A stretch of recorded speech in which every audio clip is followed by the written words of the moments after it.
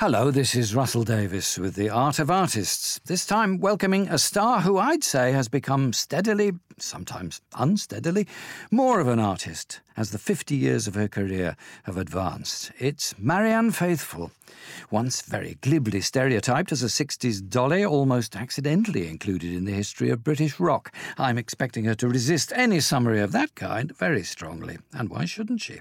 Since her latest studio album is her 20th, and her current project is a world tour that'll take a year to complete. Marianne, welcome. Thank you. Families, joining in with families, you've said this, have always been important to you. Well, it was when I was younger. I mean, I'm very glad I'm not in a family now. Yes. I'm completely the opposite. But your family background is full of amazing stories and sometimes distressing stories about individuals, but it added up to a pretty fractured family. Well, I have no idea what a real family is. But, I mean, I got as close as I could, probably. I mean, I quite like... all my family actually is now. It's just Nicholas and his children and his wife. Yes. That's fine. Uh-huh. Your father was an academic in Italian literature. I knew a lot of those at one stage. Boccaccio and they're a curious Dante. tribe in themselves, actually, Italian academics, I think. They are, aren't they? Yeah, my third husband was the son of the professor of comparative literature at Harvard, who was also a Dante scholar. Yeah. But your father had also been an army man and a spy, and your mother came from the Zachermazoch, Middle European clan. Family, yeah.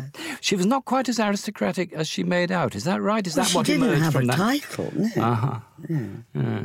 I mean, the title was actually Ritter von Zachermazoch, which means rider, which is like knight. It's knight, isn't it? Yes. Yes.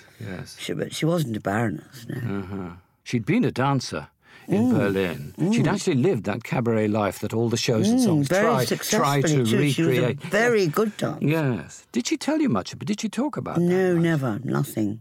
What a shame. Did she not want you to know? Did you feel she was actually hiding? I think she hated it after the war. I think she was obviously very happy in Weimar, Berlin. And her career was brilliant. And, in fact, she'd just been offered a Hollywood film test. She was very beautiful. Yes. And I, when I was young, could not understand why she didn't just take that and go to Hollywood and leave it all, you know. And she would always say, I couldn't leave my family. But I wouldn't have been like that. But she did come that close to actually going. When did music start for you then? Wasn't there a theory that you were going to be in my life? My father played the guitar and had the most beautiful voice. Yeah. He was Welsh, of course. That goes a long way. There was that side to him, Yeah. And I remember here sitting under the greenwood tree in the New Forest with my dad singing Greensleeves to me when I was a little girl. Yeah. And classical music I loved very much. Well, wasn't there a theory that in your teenage years you were going to be a trained contralto, I suppose it was? Well, no. I mean, they thought I would be a contralto, but at the time, if I'd gone to music school, then I'd never met Andrew Oldham, and I wish I never had. I really probably might have gone to the Guildhall or the Royal Academy of Music, and I would have had a perfect voice for Mozart. Yes. But as I got older, what my teachers thought was that they're always in hushed tones, you know. If you're very lucky, very, very lucky, maybe you'll become a contralto. And I did. One thing that emerged as soon as you started giving interviews like this, 50 years ago, was how well-read you are. I mean, Balzac and Baudelaire were no strangers to you at that age. That changed, you know. I mean, now there are a lot of people who know their Rimbaud and their Baudelaire as well as anyone. Not that many, I would Well, no, think. not that. And certainly not in the pop world. Well, Patti Smith, Bob Dylan. Well, yes. We'll come on to him. But in terms of poets, a slight leaning towards doom, was there? I mean, it would be Swinburne rather than Tennyson or something. Swinburne is so terrible, isn't he? Yes. Yeah, and you have to be very young and very silly to like Swinburne. I can't understand why I like Swinburne. But I mean, I didn't. It wasn't all just dire. Yeah, my father really turned me on to William Blake when I was very young. That lovely book with the pictures, perfect for a clever little girl. I loved William Blake, and I still love William Blake. And a great inspiration to lyricists, because he's not strictly logical. He doesn't go in a prosy way from point to point. He makes those leaps which songs do. Don't you think? Yes, songs of innocence and experience. Yes, of course. Indeed. But I liked Baudelaire, and I very much liked Romanticism. Yes. Yeah. I never mentioned the writing team behind As Tears Go By, which was, of course, Mick Jagger, Keith Richard, as he was billed in those days, briefly, and Andrew Oldham, the managerial Well, Andrew president. says he... Well, exactly, yes. I don't think he had anything to do didn't he with it lock at all. them up and make them write it or something? Yeah, so he took a credit. So he took a credit for that. Yeah. So he spotted you, this is marvellous for me, at Adrian Poster's party. I did a TV series with Aid 1,000 years ago, so I feel, at one remove, connected. She was, yes. Yeah. All three of those, Keith, Mick and Mr. Oldham, are still with us, I think. He's very far much so, away, yeah. in spite of many opportunities to depart. Oldham must have been he must have been a really expert bluffer in a way, because he produced the Stones and you through those years, but he had no previous experience.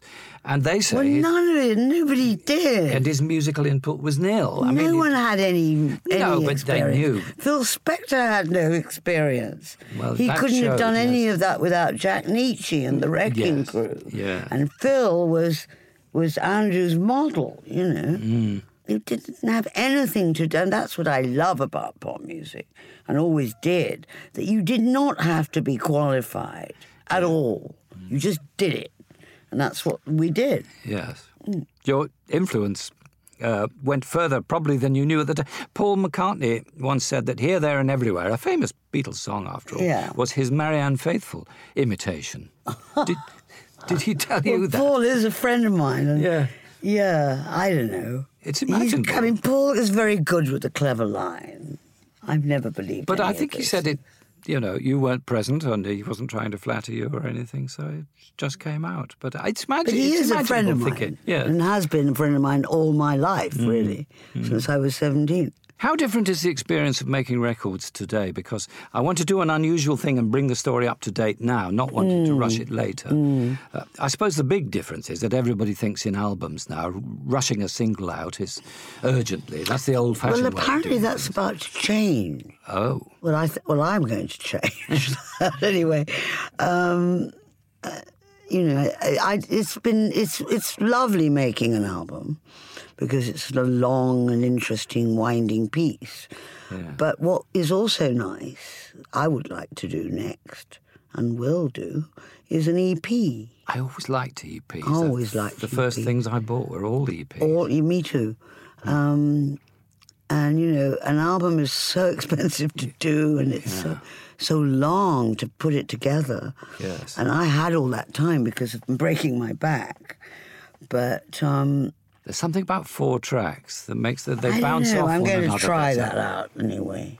Oh, that would be fascinating to see an EP after all this time. Can you be bothered with the technological side of it, or is simplicity easier in your mind? I know a lot about the technological side of it, actually. Do you sort of interfere with that? I sat next to Paul McCartney and in all those Rolling Stones sessions for years. And it all just sort of went in slowly. Yeah. I know all about it. But do you interfere with it, or do you let him get on with it? No, I do interfere with it. Yes. As we speak, your album, Give My Love to London, is yet to emerge, but it will. I've heard it, and I've heard well in advance that it was a great album. Your 20th, I think, in the studio. Did you put special care into this with the choice of collaborators and so on, or is it a case of ever-growing maturity? It's a case of ever-growing maturity. This is a beautiful, mature record. And I think that's one of the reasons it's so good. You've written most of the lyrics to these songs, but the one you've chosen is Nick Cave's song, The Late Victorian Holocaust. Oh, it's such a great song. Written specially for you. An extraordinary song, yes. Tell us about the Victorian song. Holocaust? Yes. Well, it's a song about being a junkie in London. And one of the things that's so interesting about it is that, being a heroin addict in London, you were never waiting for your man, like Lou Reed and the Velvet Underground in New York. You were running after your man, desperately trying to keep up with them. And that's what Nick has caught in this song. Right. The sort of franticness of always having to sort of, you get a little bit of respite because you get high, and then off you go again. Yes. And it's just brilliant. Yes.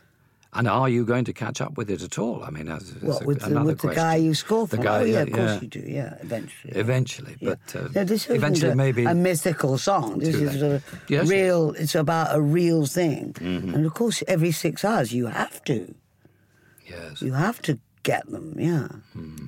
What about the album "Give My Love to London"? We've learned to suspect irony everywhere. Irony. What layers are involved there? Yes. Yeah. You've had some pretty lousy times in London, but and you've made many escapes from it.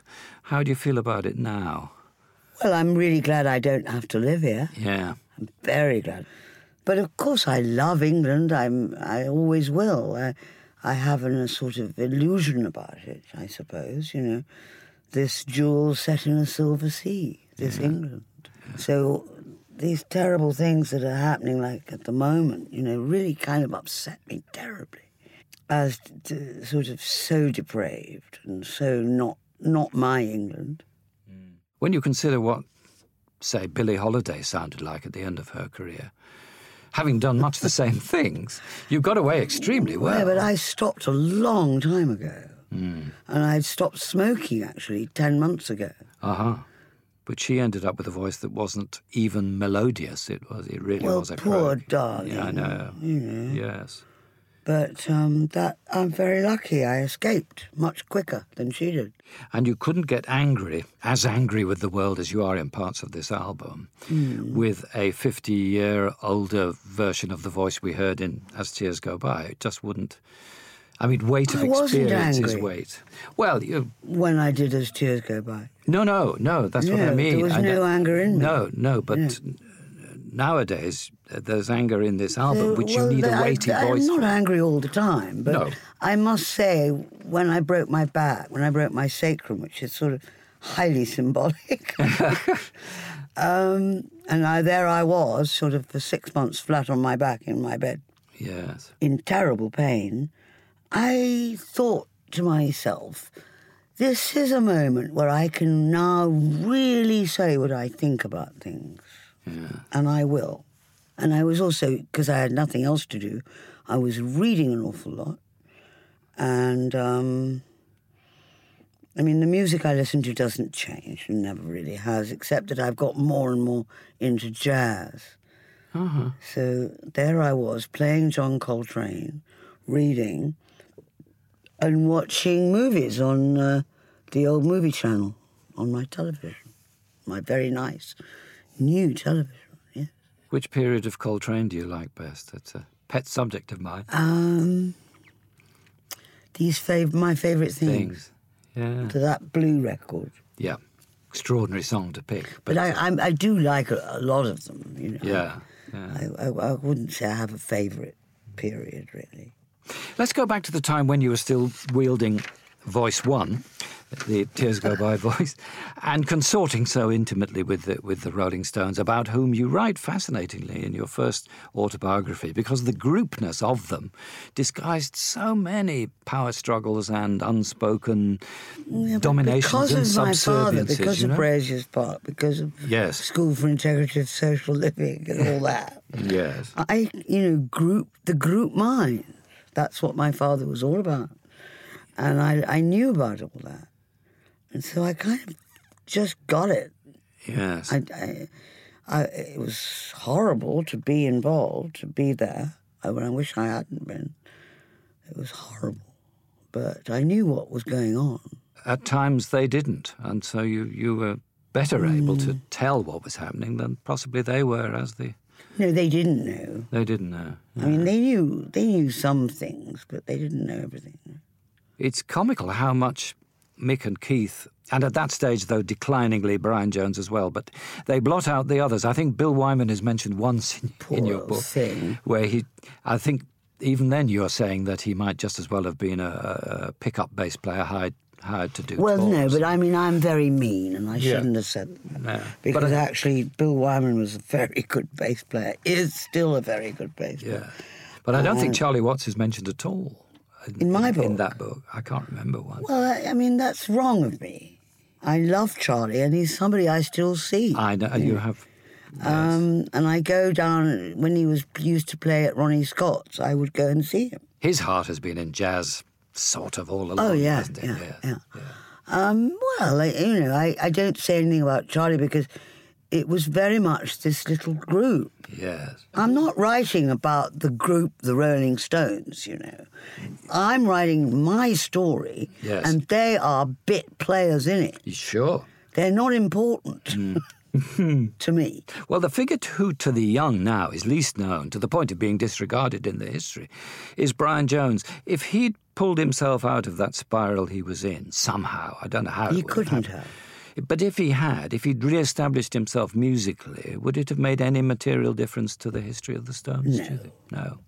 No. I mean, Alexis Corner's idea was really good, that Brian just go and be a blues player and do that and stop trying to be a Rolling Stone. It just wasn't what he wanted at all. He wanted the power, but he didn't like the music. Clearly, the police raid at Redlands, Keith Richards' place, was the most famous incident of its kind in that whole era. And for those it's the beginning of the end for me. Yes. Well, to those for whom this shorthand means nothing, it was the occasion when the Force walked in on a scene featuring some Stones, some art dealers, you dressed in a rug, but it was an enormous rug. Naked in a huge fur rug. Could have covered the And of course, room. I mean, if you know my background, you know anything about Venus in Pelts and Leopold Sakamazov, of course I was I was naked in a fur rug. I got out of the bath. I didn't have anything else to wear. I put on this huge fur rug. And I was unconsciously doing my genetic job. Yes. Very beautiful, naked in a fur rug. Venus in furs, yes, yes. But somehow that occasion got through to everybody who was young at the time, including those who would have run a mile from any house that had, drugs in it and so on. It was quite an image. And it was very, I was very naughty, the way I did it, the way I played it. Because they were so stupid. When the cops said, Miss Faithfull, can the woman policeman, there was a woman there, she has to take you upstairs because she has to search you. And I started laughing, which of course you don't do. That's one thing you're not meant to do. And the other thing, I went up the stairs, about 5 stairs, and dropped the rug and said, go on, search me. And it was very naughty to do that. I don't know that you had much choice. I mean, you just had the rug. I was funny. It was very funny. But it was still, I was acting out. I was being very sort of, Yes. And it didn't help Keith at all, because their whole case was built on the fact that no lady or no young lady who wasn't on drugs would do that, not taking Leopold into consideration at all, or my character. I didn't need drugs to behave like that. I was like that. I was a show-off, and I was naturally naughty, and that's the sort of thing I love to do. Prosecutions came out of it and sentences, and then those were quashed and all that. But the point had been made, I suppose. Well, I was made into it was just awful what they did to me. And I'll never get over it. Ever. I've had friends like Eddie Izzard, has tried to talk to me about it and talk me through it, try and get me to see it as funny and not so awful. But I can't. I just can't. Was it also the beginning of you being thought of as a victim of rock and roll and the big bag monsters? I suppose it was. Yeah, and that's an interpretation which you've always been angrily resistant. Of course I'm not a victim. No. I mean, in some ways I was, of course, in that Miss X nonsense. Yeah. You know, and unfortunately, I took it so seriously that I went and lived on the street and became a heroin addict. You know, I wasn't at all like that before that. I wasn't a drug addict, but after all that and being told how evil I was, like the most evil woman in the 60s, you know, probably more evil than Myra Hindley. Notoriously, you had sexual entanglements with 3 Rolling Stones. That's sort of obligatory to say. And one or 2 creeps, but one that you did turn down was Bob Dylan. Well, I was engaged, I was pregnant, and I was about to get married to John. I couldn't get my head around that at all, you know. You wrote very fascinatingly about the ways in which he was available and yet instantly withdrawable, a more calculating presence. It's hard to imagine. Well, yeah, but that's typical rock star behaviour. I didn't know, but that's how I learned. Yeah. And he remained keen. You met years later, and many things had happened. Exactly, but we stayed fond of each other. We're still fond of each other. Sister Morphine, a title that in the atmosphere of those times was bound to attract a lot of attention. It's not about a lot of misinterpretation. At all. Yeah. You know, it's a real story. It's hospital medication we're talking about, for one thing. Exactly. Yes. It's a man who's had an accident, and he's in hospital, and he wants to get this thing that will take the pain away. Yeah. In spite of that, the Decca record company took fright at your version of the song, but because I was a woman, they didn't mind when the Stones recorded it. Exactly. Yes. You ask me why I'm angry. It was originally credited to Faithfull, Jagger and Richards, which is right, isn't it? But there was some dispute about that later on. Didn't you have to re-establish your rights to the song? I had to take it to court, and it had to be organised, and it has been. There's a track on their 1971 album, Sticky Fingers, but by that time, its co-writer, Marianne Faithfull, was on the edge of falling into a long and horrible time, your life as a street person. Not that long. It was about 3 years. Long time to be in St Anne's Court with nothing to do. Well, I wasn't in St Anne's Court all the time. I went and lived in a squat later on and all sorts of places, But I was on heroin for about 2.5 years. Yes. Mick Jagger had got married. He'd married himself, as you put it in the book. There was a strange fictional ideal wrapped up in that Soho business too, wasn't there? Because there was William Burroughs. Oh, that's idea me, of yes. street Poor life. William. Yeah. And years later, when we became very good friends, I made an appointment to see him at breakfast time. And I asked him about it. You know, I said, so why did I read The Naked Lunch and think I had to go and live like that? And he just said, well, you know, please. But it was fiction, and it was not for you. But I didn't get that. I thought it was a great idea. I couldn't stand where I was. I think living on the street's got to be better than this.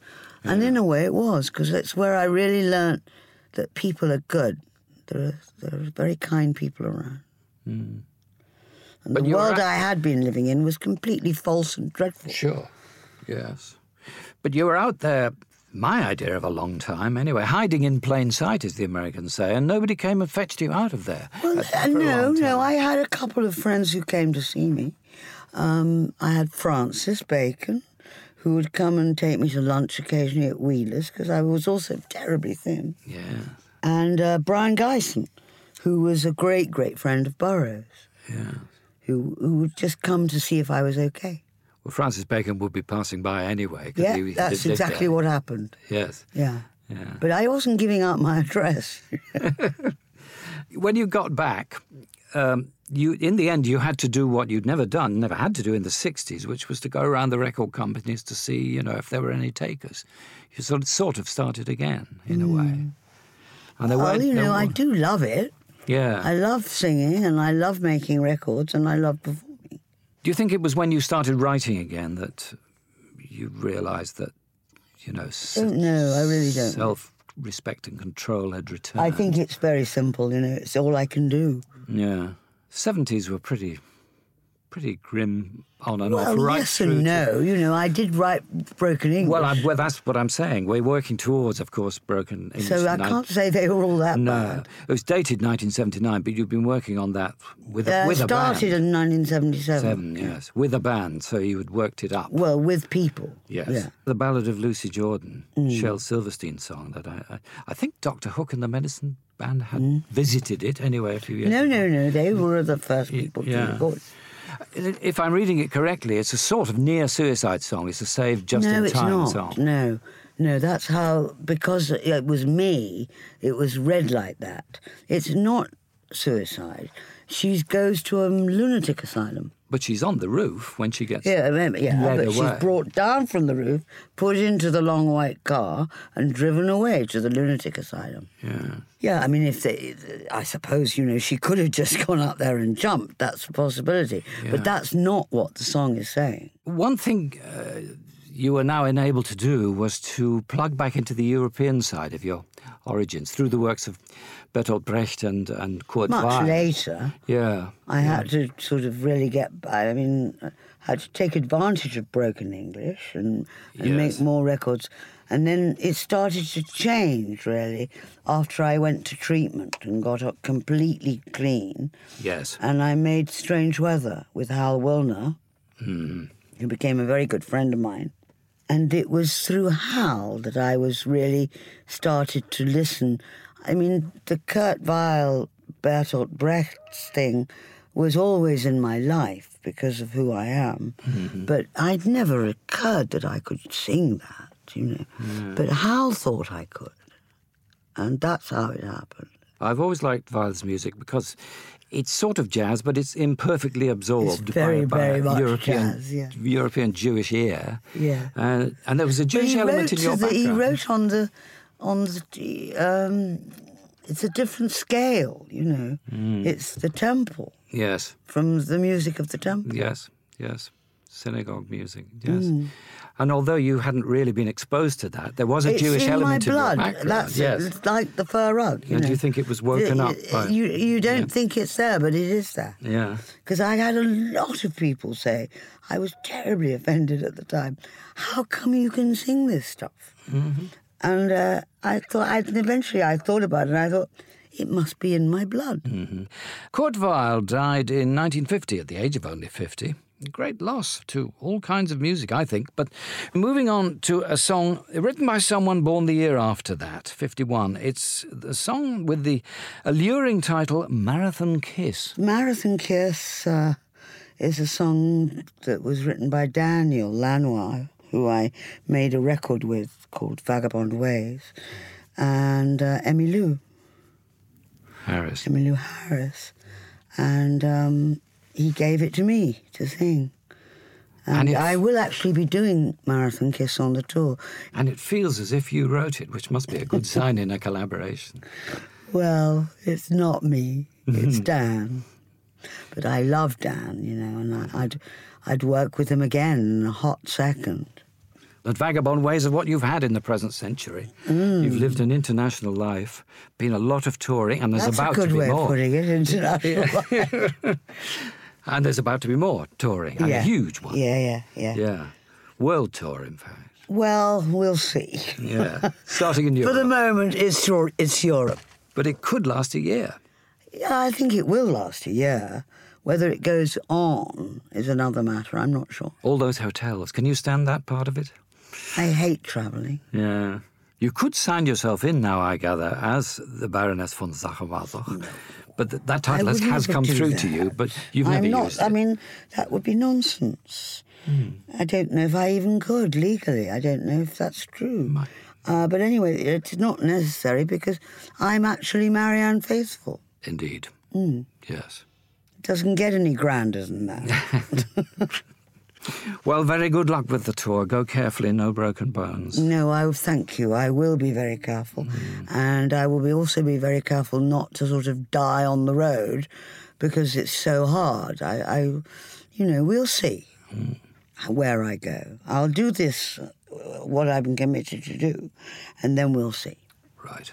Marianne Faithfull, thank you very much for this conversation, which makes up for the one we might have had in a Cambridge college garden 50 years ago. Oh, darling. I can't give you all my dreams, nor the life I live, sang Marianne Faithfull, and that's the truth of it. But I think we're all a bit better informed now on both those topics. That was a bracing conversation with, I like to think, a unique flavour.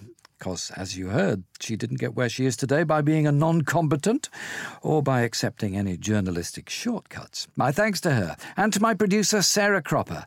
This was a Wise Buddha production for BBC Radio 2, online, on digital radio and on 88 to 91 FM.